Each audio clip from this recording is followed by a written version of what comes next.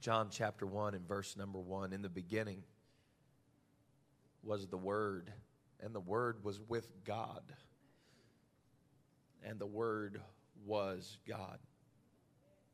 The same was in the beginning with God, and all things were made by Him, and without Him was not anything made that was made. In Him was life, and the life was the light of men. The light shineth into darkness, and the darkness comprehended it not. There was a man sent from God, whose name was John. John came for a witness, to bear witness of the light, that all men through him might believe. John was not the light, but he was sent to bear witness of that light, because that was the true light, which lighteth every man that cometh into the world. Think about this verse. He was in the world, and the world was made by him. The world knew him not. He came to his own, and his own received him not. But as many as received him, to them gave he power to become the sons of God, even to them that believe on his name. And he has a name. Somebody shout that name. Which were born not of blood, nor of the will of flesh, nor of the will of man, but of God. And the Word was made flesh and dwelt among us. We beheld his glory, the glory as of the only begotten of the Father, full of grace and truth. John bare witness of him and cried. Somebody say he cried. He said, "This is he of whom I spake. He that cometh after me is preferred before me. For he was before me." And we all know he was 6 months behind him.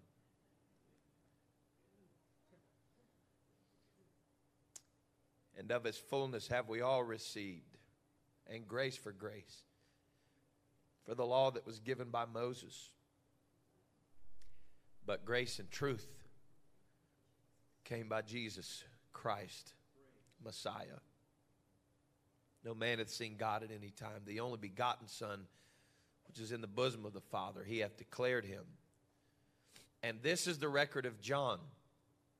When the Jews finally sent priests and Levites from Jerusalem to ask him, "Who are you?" he confessed and he denied not. But he confessed and said, "I am not the Messiah." They asked him, he said, "What then? Are you Elias?" He said, "I'm not." "Art thou a prophet?" He said, "No." They said, "Who are you? That we may give an answer to them that sent us. What do you say about yourself?" He said, "I am the voice of one crying in the wilderness." Somebody say crying. Crying in the wilderness. "Make straight the way of the Lord, as said Isaiah." I am the voice of one crying in the wilderness. Make straight the way of the Lord. I want to tell this congregation and all who have gathered and all who are watching today, we need a voice in the wilderness. We need a voice in the wilderness. Father, your word is so pure and holy, and we desire as your people to be holy. We want your word to take root in good soil today as we present our bodies unto you, a living sacrifice, holy and acceptable. May you find good pleasure in us, and may your word satisfy every longing and void in our souls as we hunger and thirst for righteousness. Your word says we shall be filled. In Jesus' mighty name, let the church say amen. Amen. You may be seated. I'm going to do my best today to not be here for very long. I feel somewhat overwhelmed and emotional today as I spend time with the Lord and I ask Him to search my heart and know me and know that I'm right before God. Do that every day. But I get overwhelmed when I think about the fact that I even have that opportunity. It's kind of hard to imagine that sin is the reason why He came, and that I was born that way, in sin, shapen in iniquity, but that He takes time to hear me when I ask Him to search my heart and know me. It doesn't matter if you're a king or a pauper. It doesn't matter if you're rich or poor. It doesn't matter who your daddy is. It doesn't matter who your mother was. It doesn't matter if you're married, have a family, or if this church is your family. It doesn't matter your background or where you come from. He has time for you today. He has time for you if your past is checkered with failures and faults and messed up, or if you were born the son of a preacher and were scared to death at 4 years old that your life was full of sin, so you wanted to be baptized in Jesus' name. I now study in the place where I was baptized. My library is in the very place where I was baptized in Jesus' name over 35 years ago. And to think that God looked at an ignorant child who really knew nothing about life, but said, God, I don't want to be a sinner. I want my heart to be pure. I want my life to be right. I want to please you. And when I went down in that watery grave of baptism, it was not just H2O in a fiberglass tank that was cold as ice. But there was an invisible act that was taking place that day as a name was invoked over my life. And the very blood that He shed begins to wash over my soul. I'm telling you today, if you have never been baptized in the name of Jesus Christ for the remission of your sin, you'll never know how good it feels to go down in that water a sinner. But come up out of that water and know that your sins have not just been washed away, they have been remitted. They have been forgotten. They have been forgotten by the grace and the mercy of God, who came to meet us where we were. The state and condition of God has never been predicated on the state and the condition of man. For when I failed, He was still perfect. In my humanity, my frailty, my finite way of reasoning and thinking has never stopped Him from being infinite. It has never caused God to trip and stumble and say, I just did not see that coming. I never believed that I would come to this place and that this young man that I put my name on would somehow confuse me so much that now I don't even know how to answer his prayer. I know you may feel confused today, but God is not confused. I know you may feel a little intimidated today, but God is not intimidated. And the things that you and I are still trying to figure out, He already knows it. The things that you and I are trying to decide whether or not it's worth it, He's already paid the cost. And I can tell you this morning, it's worth it. While we're still trying to figure out how much we're willing to lay down to serve Him, He's already laid it all down to serve us. I feel like telling you today that the neglect of a biblical principle does not negate the power of that principle. And you can act like today that it's not worth it, and God does not require this of us, to lay down our lives and follow Him. But let us never discount the ideology that was promoted and produced and given to us by the voice of our Messiah Himself, who said to us that if any man will come after me, let him deny himself and take up his cross and follow after me. The very first prerequisite to Christianity is not finding happiness.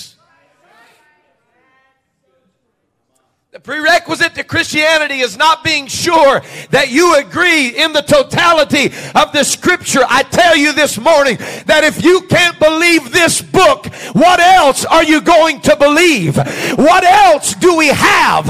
What else is there to convince us that the Word of God is right? I found myself in a closet with the Lord this week, and I told God, I said, Lord, we have come to a place in this hour that we're either going to have to decide wholly, fully, without reservation that the Word of God is either 100% right or it's 100% wrong. You cannot pick and choose what you want and believe that that's right, but that's not.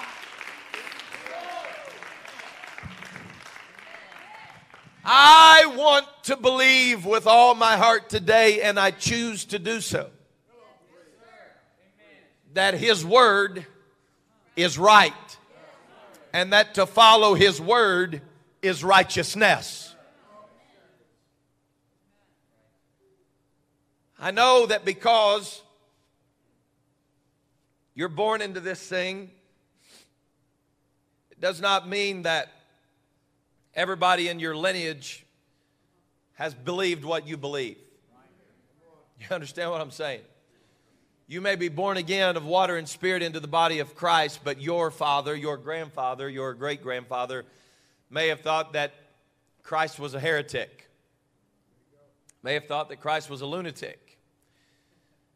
But my heart today is grieved for people that will never know what it feels like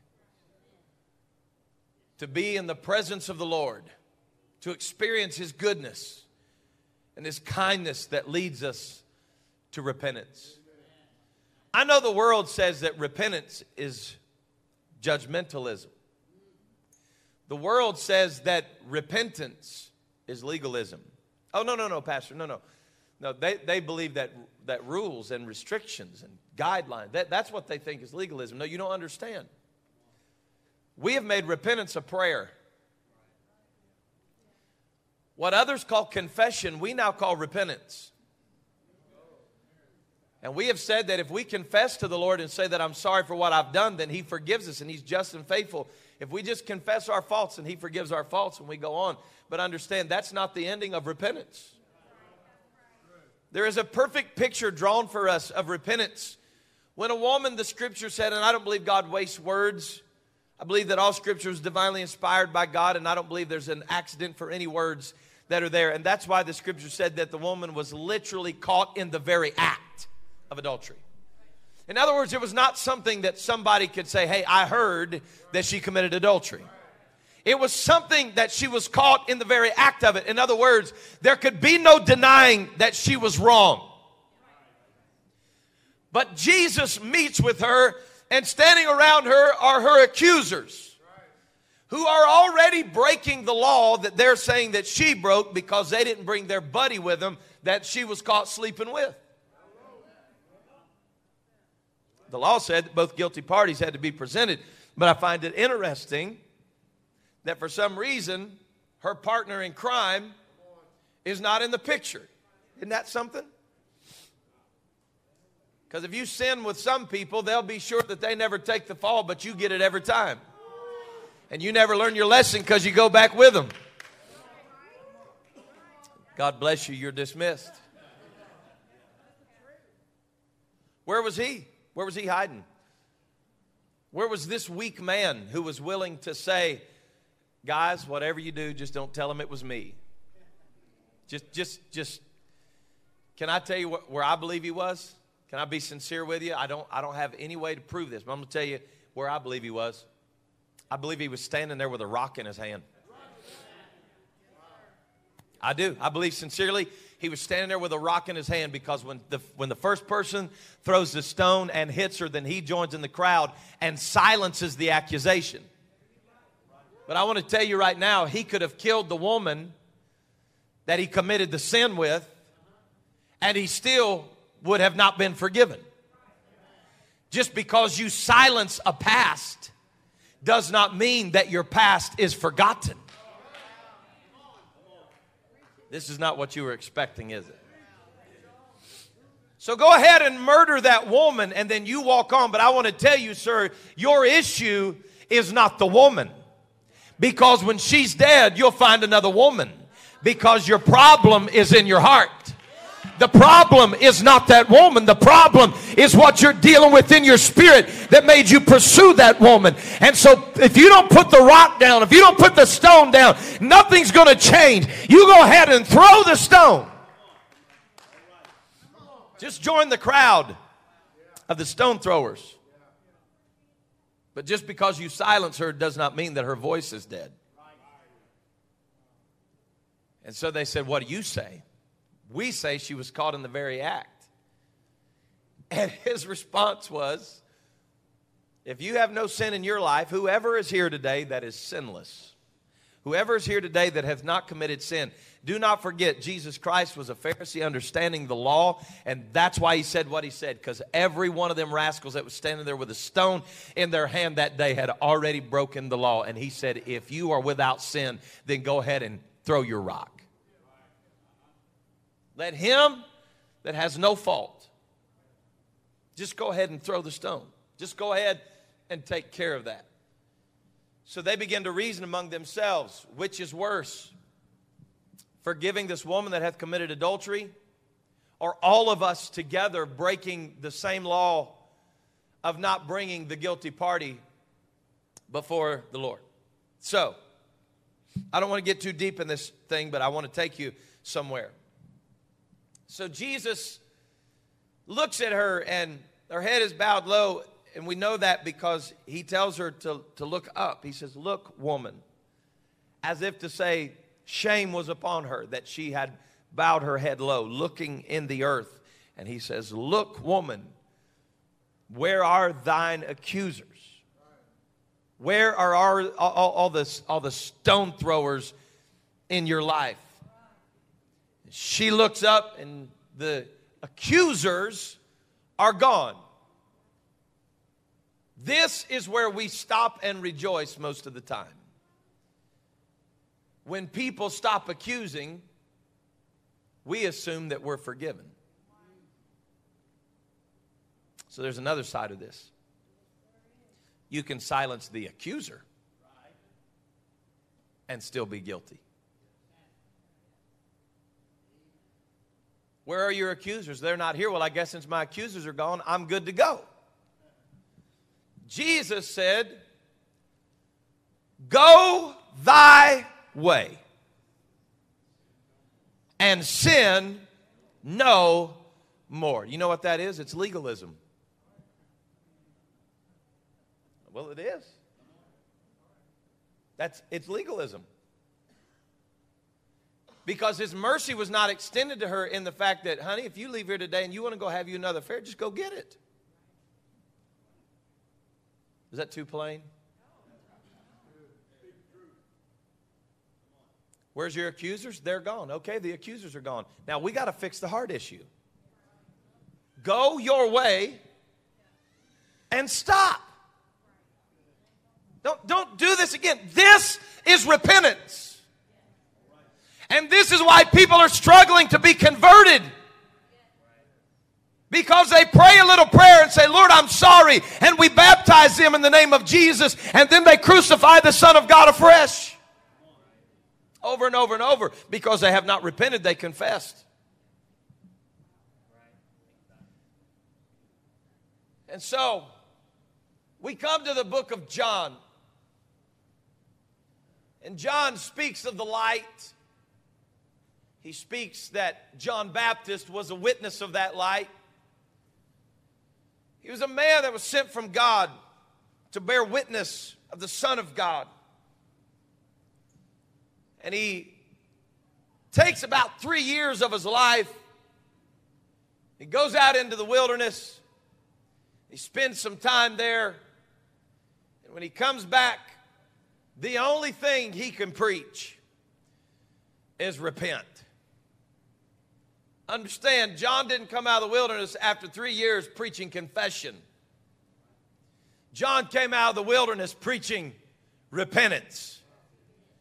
John came out of the wilderness saying, repent, for the kingdom of heaven is at hand. John came out of the wilderness saying, I am not the light, but I am here to bear witness of that light. John said, I am not the Lamb, but he is on the way. I am baptizing with water, but there's one coming after me whose shoes I am not worthy to unloose. And he shall baptize you with the Holy Ghost and with fire not many days hence. John, of all of the things that you could preach after 3 years in the wilderness, why would you come out of the wilderness screaming and crying to the top of your lungs, repent? Is that all you know how to preach? Is that all you know how to say? Repent? Do you know why John felt the pressure to preach repent? Because Jesus was coming. That's what he said. Not many days hence, he's coming after me. Do you know why this preacher today feels so much pressure to preach repent in 2019? Because Jesus is coming. It's not going to be many days from right now. I believe the coming of the Lord is imminent. I believe that Jesus is coming back. And I believe that he's coming back for a church that has kept herself without spot or wrinkle. So let's talk about this. Are y'all ready? It's Sunday morning. I'm hurrying. Are you ready? I'm going to save a little time because we got to get where I'm going. Paul told the church at Ephesus, he said, the Lord is returning for a church that has kept herself without spot or blemish, without spot or wrinkle. I want to ask you a question today, and I don't expect an answer. I'm asking you to search your heart before the Lord, okay? How big does a spot have to be before it's a spot? And how noticeable does a wrinkle have to be before it's a wrinkle? Because some of you women are really worried about wrinkles that nobody else even notices. And you're like, I've got crow's feet. And we're like, no, you don't. You got smile face.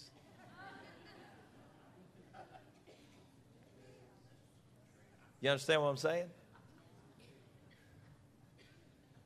Like, you notice wrinkles on you that I'll never notice. Oh, I'm going somewhere, so y'all just put on your seatbelt. I'm saying that a man will know more wrinkles in his own life than anybody that he'll ever have interaction with. Now, this is going to sound a little silly. Let's all just be adults here, okay? Some of you have wrinkles in places that they're not meant to see. Because they're secret places. But it doesn't matter whether it's a secret place or a revealed place. There are people that have died of skin cancer, and the cancer was on the outside of the body. There are people that have been sick with cancers on the inside of the body, that without a trained eye, without testing, you cannot see that. So which one's more dangerous? You understand what I'm saying? Let every man examine his own self. Let him examine himself. So I'm seeking God and I'm saying, Lord, I want to be right. I want to do the right thing. I'm going to speak the truth, and I want to speak the truth in love, because I've been asking God for many a year now. I've been asking the Lord for a long time, like, how much does it have to be a spot? And how much does it have to be a wrinkle? Does it have to be a heaven or hell issue to be a spot? Does it have to be chapter, line, and verse to be a spot? Or can we bring this back to the parable that he told his disciples when he said that when you've done all that's been commanded of you, say then you are an unprofitable servant. What does that mean? If I live only by commandment, and the commandment is the only thing that I accomplish, I'm still unprofitable. That's why Jesus said, you have heard it said of old that if a man commits adultery with a woman, that they're to be stoned. But I say unto you that if a man looks on a woman and lusteth after her in his heart, he said this is not about the commandment. It's about the spirit of a man that wants to break the commandment. You've got to live your life in such a way that not everything has to be jot and tittle for it to be a law in your life. I pray to God that I have convictions in my life that supersede the commandment and the law of God. Because if I don't have conviction that supersedes the law, I am an unprofitable servant.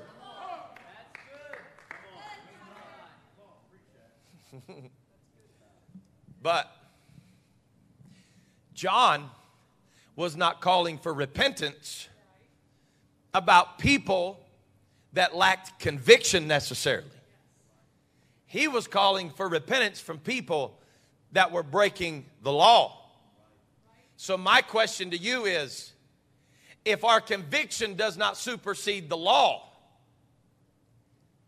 and we're not even meeting the law, then where does that put us? Are you willing to take your chances and say, that's not how my grandmother taught me to be baptized? I told somebody this week. I said, you know what? The Godhead is a mystery that's been made known to the saints. It takes a little revelation. You have to open up your mind and your heart to be willing to receive the revelation of who God is. Blessed art thou, Simon Bar-Jonah, flesh and blood hath not revealed this unto you. You've got to be willing to receive the revelation of who he is. You can't close your spirit off and receive that revelation. You got to know who he is. But I want to tell you right now, it takes absolutely no revelation for us to read the scripture when it says that men need to be men, women need to be women. Men, you need to love your wife and leave the other man's wife alone. There's no revelation in that. None. There's absolutely no revelation in flee fornication. It's there.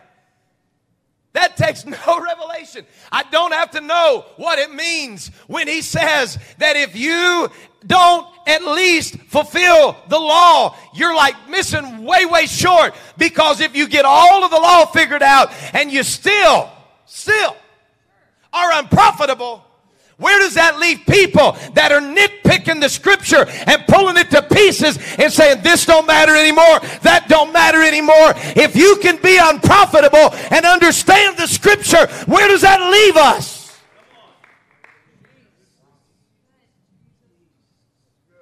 Repent. Repent. For the kingdom of heaven is at hand. I want to tell you, church family, there's something wrong with, yes, our society's a little whacked, okay? But let's back up just for a second. Our society's a little messed up. But there's nothing going on that we haven't called. I mean, sincerely.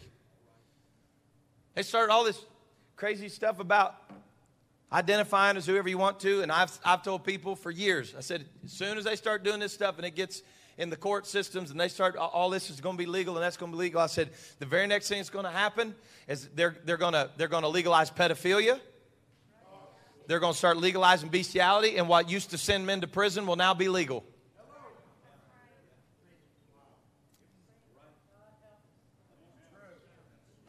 You know why?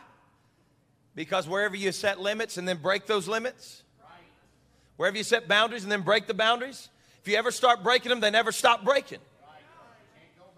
So while I'm looking at the world saying, wow, that's pretty crazy, but I called it,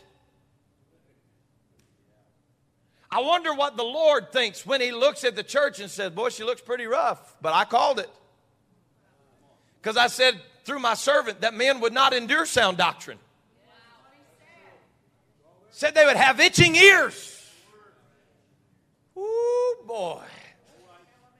It was a lot better a while ago when we were crying and worshiping, wasn't it? Men would not endure sound doctrine. He said, now this scripture's thrown around a whole lot, okay? It's thrown around a whole lot. Mark them which cause division among you. How many of you ever heard that? And they usually do that with a troublemaker. Mark them that cause division among you. Boy, I've heard it all my life. Set in business meetings and some preacher be divisive and cause it. The Bible said, mark them that cause division among you. What does it say? What kind of division? It doesn't just say division. Actually, the Bible says people like that, you tell them either be silent, sit down, or leave. That's not my doctrine. That's a book. Said if they're causing contention in the body of Christ, you just tell them, you either come under subjection to the Scripture or walk. He said, but these people that are causing division, mark them which cause division among you, which are contrary. What?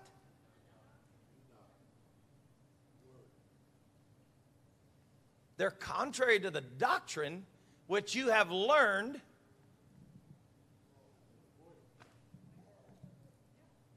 Y'all would kick Paul out of your church, I'm just telling you.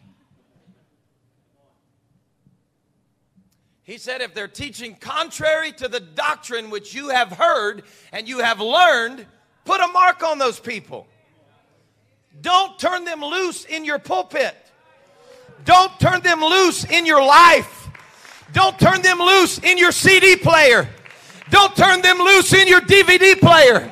Because the longer you mess around with divisive natures of doctrines, you will eventually be deceived. If you play with a rabid dog long enough, you're going to get bit.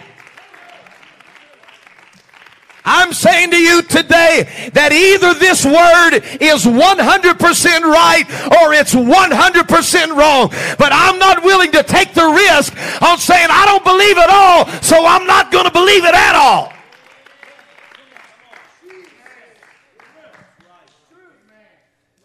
You know what I believe? Here it comes.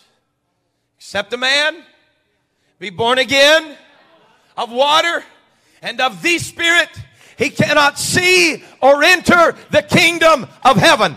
That's what I believe. Why do I believe that? Because Jesus said it. I believe that the word is right. I don't believe that Jesus said that, but if I want my own interpretation that says all I got to do is confess with my mouth and believe in my heart and I'm going to be saved, I can't find it in the book. I want my heart to be right. I'll tell you what I believe. Wrinkles can hide some things. You ever been I don't like doing this to my book. They call it dog-earing your book. You ever done that? You ever dog-eared your book? Where you flip the top page down instead of mark? I mean, goodness gracious, my business cards are too cheap to dog-ear my books. I just stick one of my business cards in there and close it. Because when that page has been folded and there's a wrinkle in it, it can oftentimes cover up the content. You know what I believe? I believe that some people are covering up content in the Scripture just so they can act like it don't exist. It's a spot. They got out of line with their marker just a little bit and marked out just enough. But here's the question, folks. How much is too much before it becomes a spot or a wrinkle in the body?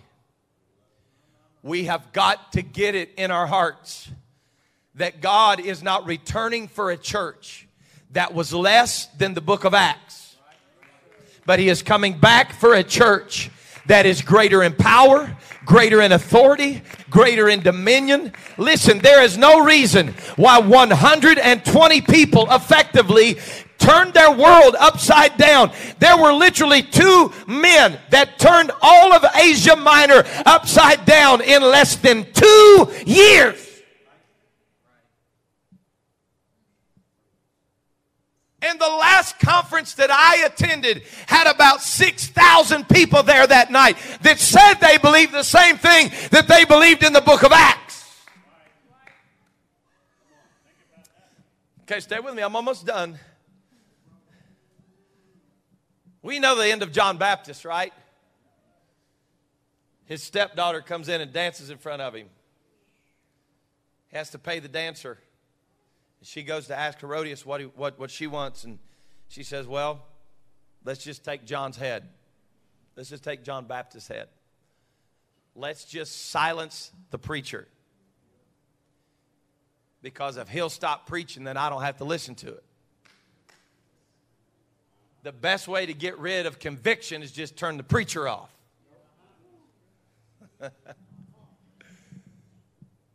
You think Herod felt that way when he stands before the Lord? Did it really eliminate conviction in your life, Herod, when you shut John up? When you listened to that Jezebel spirit that was running through Herodias, did it really make you feel better when you silenced the voice of the preacher? Or did you still lay in bed at night and try to fall asleep into a dream, and when you would doze off, you would hear, repent. Repent, for the kingdom of heaven is at hand. Church family, you listen to me when I tell you this is not fear-mongering. This is something I believe since I was a boy, and I'll believe it forever. I believe that there are going to be people in eternity that are going to have to sit for all eternity and hear preaching that they heard, the messages that could have saved them, the messages that could have turned them around, the messages that could have brought them to where they needed to be. I believe that hell is going to be worse for people that have known the truth and denied the truth and walked away from the truth. Could you imagine sitting in a sermon under John the Baptist with preaching and passion in his soul? The Bible said he cried. John didn't whisper that. John didn't get up there and fix his little tie and set his little glasses on his nose and say, repent. My suggestion to you, brethren, is repent. The Bible said that he cried. It's a word of intensity. It's like his insides were coming out of him. He said, repent. Get it out of your life, for the kingdom of heaven is at hand. Get it out of your family. Get it out of Jerusalem. Get it out of the kingdom of Jerusalem. Whatever you've got to do, get it out of your life. Get it out. You know what? We need a voice. We need a voice in the wilderness. Part of what really shook me this week to preach this on Sunday morning, I've been wrestling with it for a while. But this week, and I don't have time to go into all the details, okay, but I was studying this week on the Puritans a little bit, and just different people in the past that have kind of made statements. Puritan, all it means is they were purists. They desired purity in the church. They were far from getting it all right. But they were sick of seeing the church being exiled from its original intent, if that makes any sense. They were sick of the corruption that was in the church, and man, people were buying their families out of hell, and it was corruption. And the Puritans said, hey, we're at least going to stand up and make our voice heard. And They fell a little bit short on the doctrine, but I was listening to this man that was speaking about the Puritans, and he made a statement that actually was not dealing with the Puritans. He just kind of like brings it to modern day, and he said, this is what he said. He said, the problem with preachers now? He said, the problem with modern preachers is nobody wants to kill them.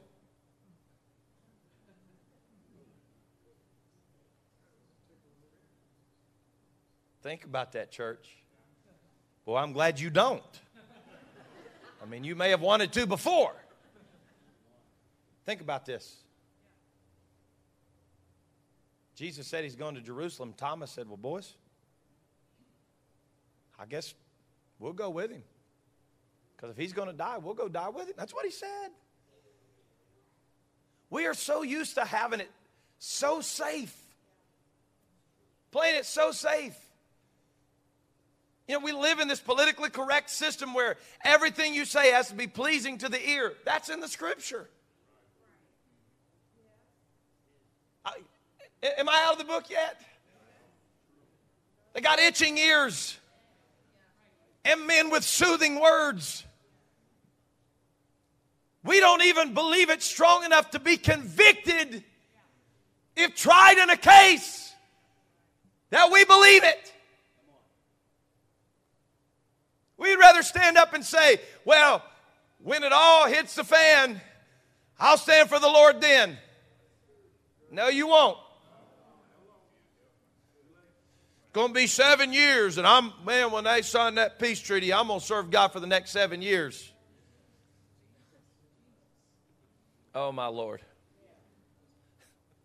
Well, I'm telling you right now, I know about when he's going to come, because they're going to sign that treaty. And okay, all right, I'll give it to you. I'm not joining you. I'm going to give you the benefit of the doubt for a moment. I want to just say, they may sign the peace treaty, and we may have 7 more years in Israel. Okay? We may. But that's before the coming of the Lord. That's not before him coming for you.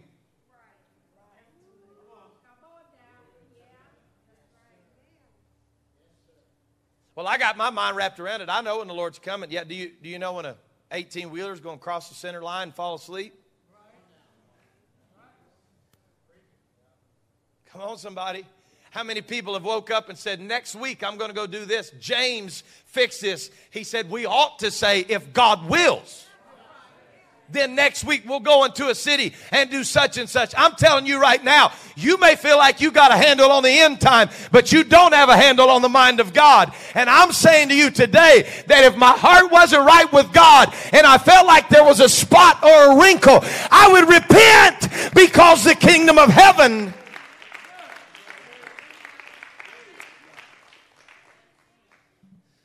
I'm mesmerized and amazed. I'm past my time. I'm mesmerized and amazed at people who think because they get a fish tattooed on them and stick one on the back of their car that now, boy, they're going to paradise.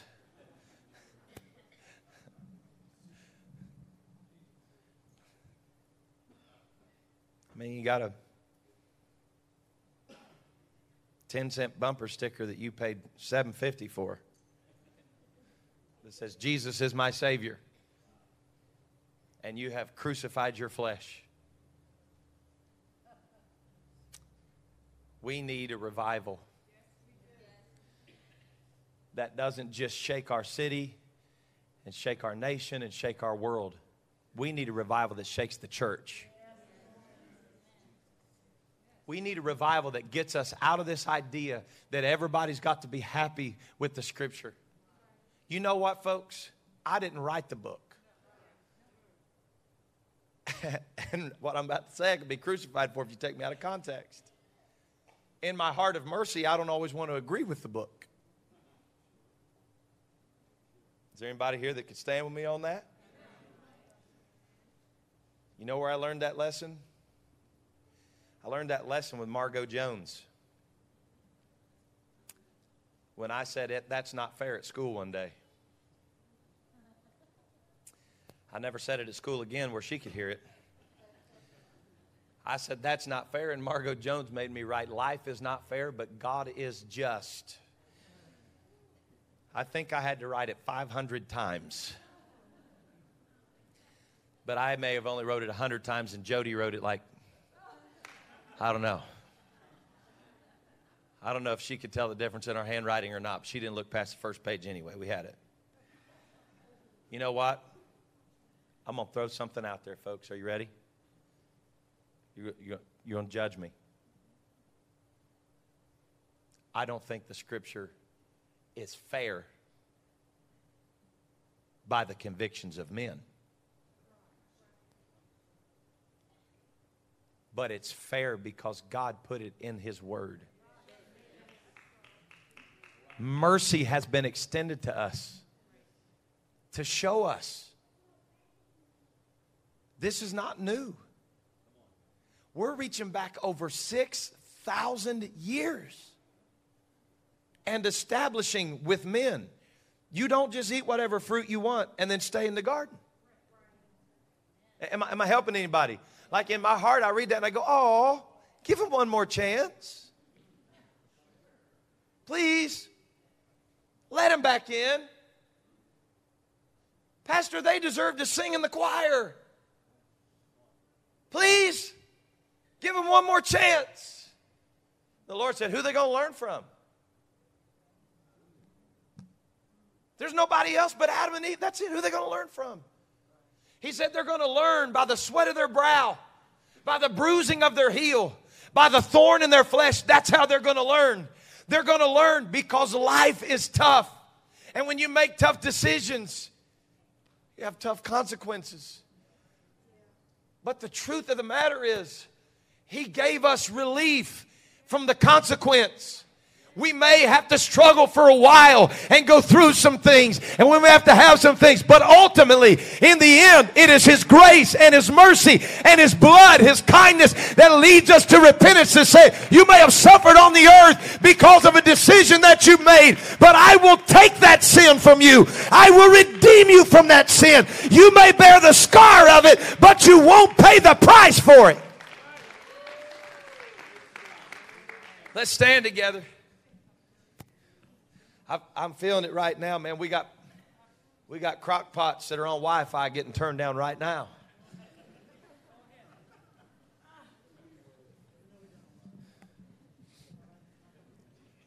Maybe the Lord just gave me a patent revelation, Bishop. We need a Pentecostal crock pot that you can adjust by Wi-Fi. It goes on record. It's on video. I said it first. Don't you try to invent it.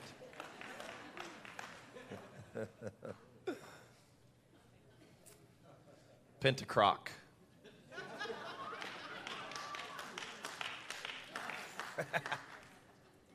It's coming.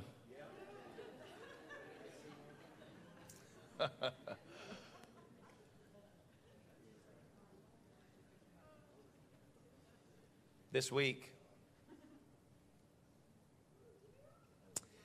I was reading about one man who was very convicted in history. He was trying to figure it all out and do what was right. His doctrine was messed up a little bit. He was trying to find it, you know. They said he started having these meetings. They would gather at the church and he would preach every morning at 6 o'clock in the morning.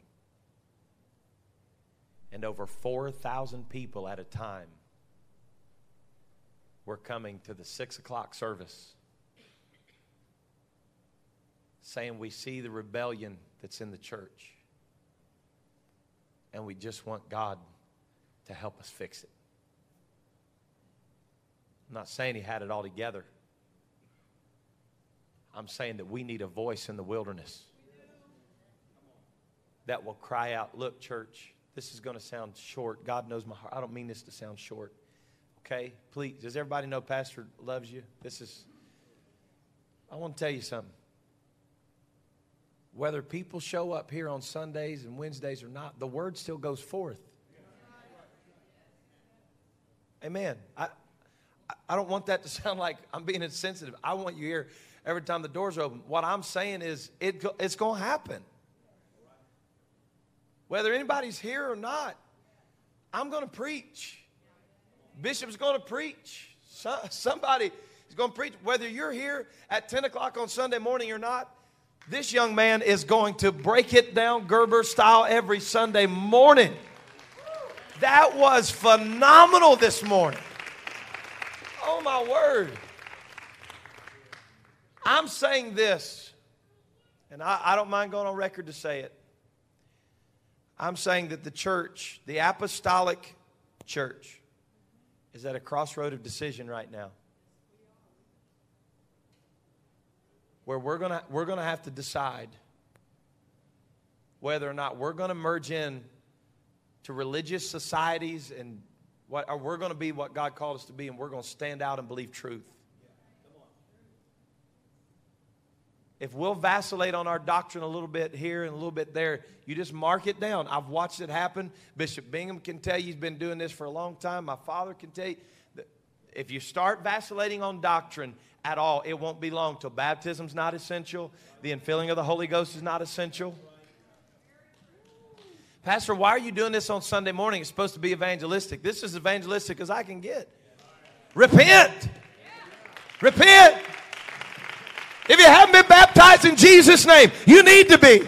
If you haven't received the Holy Ghost, you need to. Men and brethren, what shall we do? Then Peter said unto them, repent. And be baptized. Every one of you. In the name of Jesus Christ for the remission of sin. And you shall receive the gift, the Holy Ghost.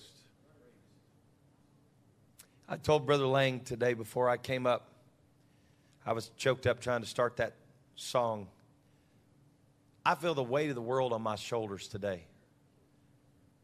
I'm telling you, the eternal weight of leading in the kingdom of God is literally crushing at times. But I do not want to stand before God and Him look at me and say, all you had to do, son, was just preach. Just preach it and live it. I mean, what am I going to do? Look at Him and say, but God, if I do that, they were going to leave. God, if I do, they're not going to pay their tithes. You understand what I'm saying? That's not going to carry much weight on Judgment Day. Church family, listen to me. I'm not spitting this to the fifth row because I want you to get this right now. If you're not 100% sure right now that your heart is right with God, there's never been a better time than right now in this moment. I don't agree with everything that church preaches. You don't have to. That's the good news. You are free in this country. But if you've got any questions today as to whether or not you're right with God, I believe that I would make my way to this altar even if I was hungry right now. Even if I was afraid that somebody was going to beat me to the buffet. I believe I would step out right now and say, God, is everything right between me and you? Is my heart right with you? Am I at a place that if you came back for the church or you came for me today? I carried this to this platform this morning. I'm not kidding. I didn't even know what I was going to do. I just walked up here to the platform and said, Jesus, take the wheel. We need God to help us right now. Because on Judgment Day, there will be no pity. Mercy is extended before the judgment of God, not after. And that's something that we've got to get in our spirits. It will be too late for mercy on Judgment Day. But there's plenty of it right now. I said there's plenty of it right now. Oh God. Sheila Mataya.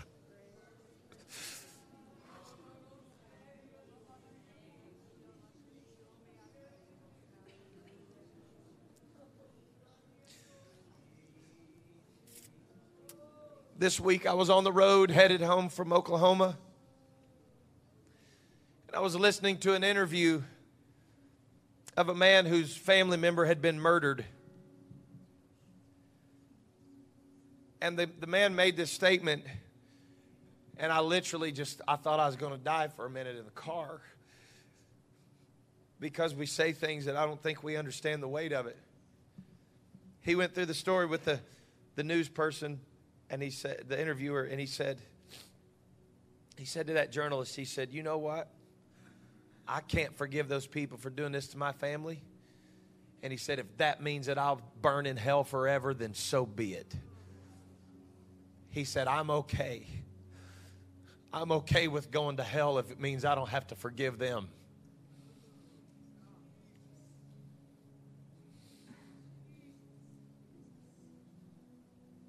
If there's anybody in hellfire right now, they would holler back at you and say, don't believe it.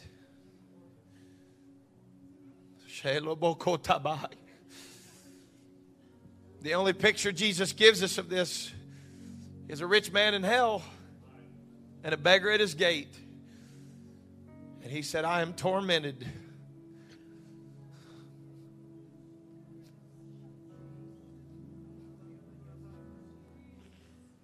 I'm tormented in these flames. He said, can you please send anybody? Bring them back from the dead. I don't care who it is. Send somebody to my brothers and tell them, whatever you do, don't come here.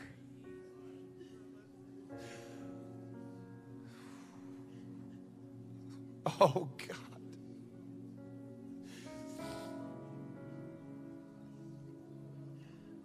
Well, if God sends me to hell for that, then so be it. Baby, God don't send nobody to hell.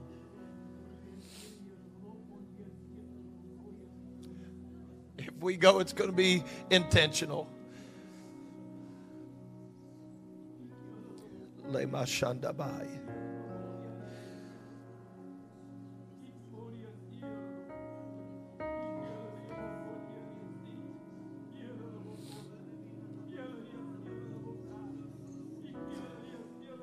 God, let us feel eternity. Let us feel the weight and the gravity. I want to be a voice. I want to be a voice. Because of Herod comes for me, Lord. And my life is taken on this earth.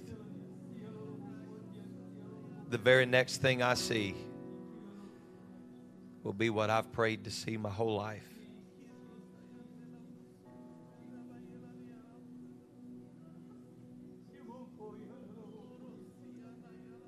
Oh, God.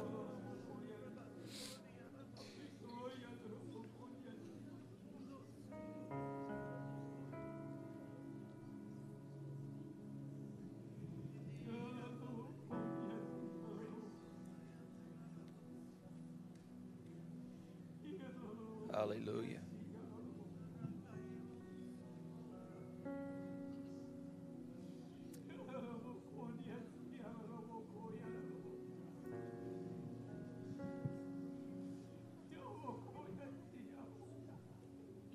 Nobody will drag you through the pearly gates. You're not going to ride in on anybody else's walk with God. I love my wife, but I can't take her with me.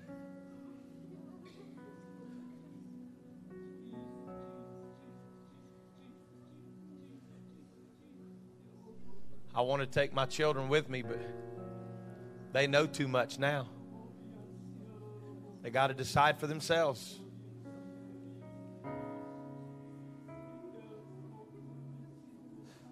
Oh, look, I'm not asking you to be afraid today. I'm not trying to scare heaven into you and hell out of you. I'm not trying to scare you. And I'm just telling you how it is. If you're going to make it, it's going to be because you're intentional about making it. I plan on going. And it's worth whatever it costs. Whatever I have to do, whatever I have to do. I must be saved. I must be saved. Hallelujah. Thank you, Jesus. Would you lift your hands to the Lord right now? Thank you, Jesus.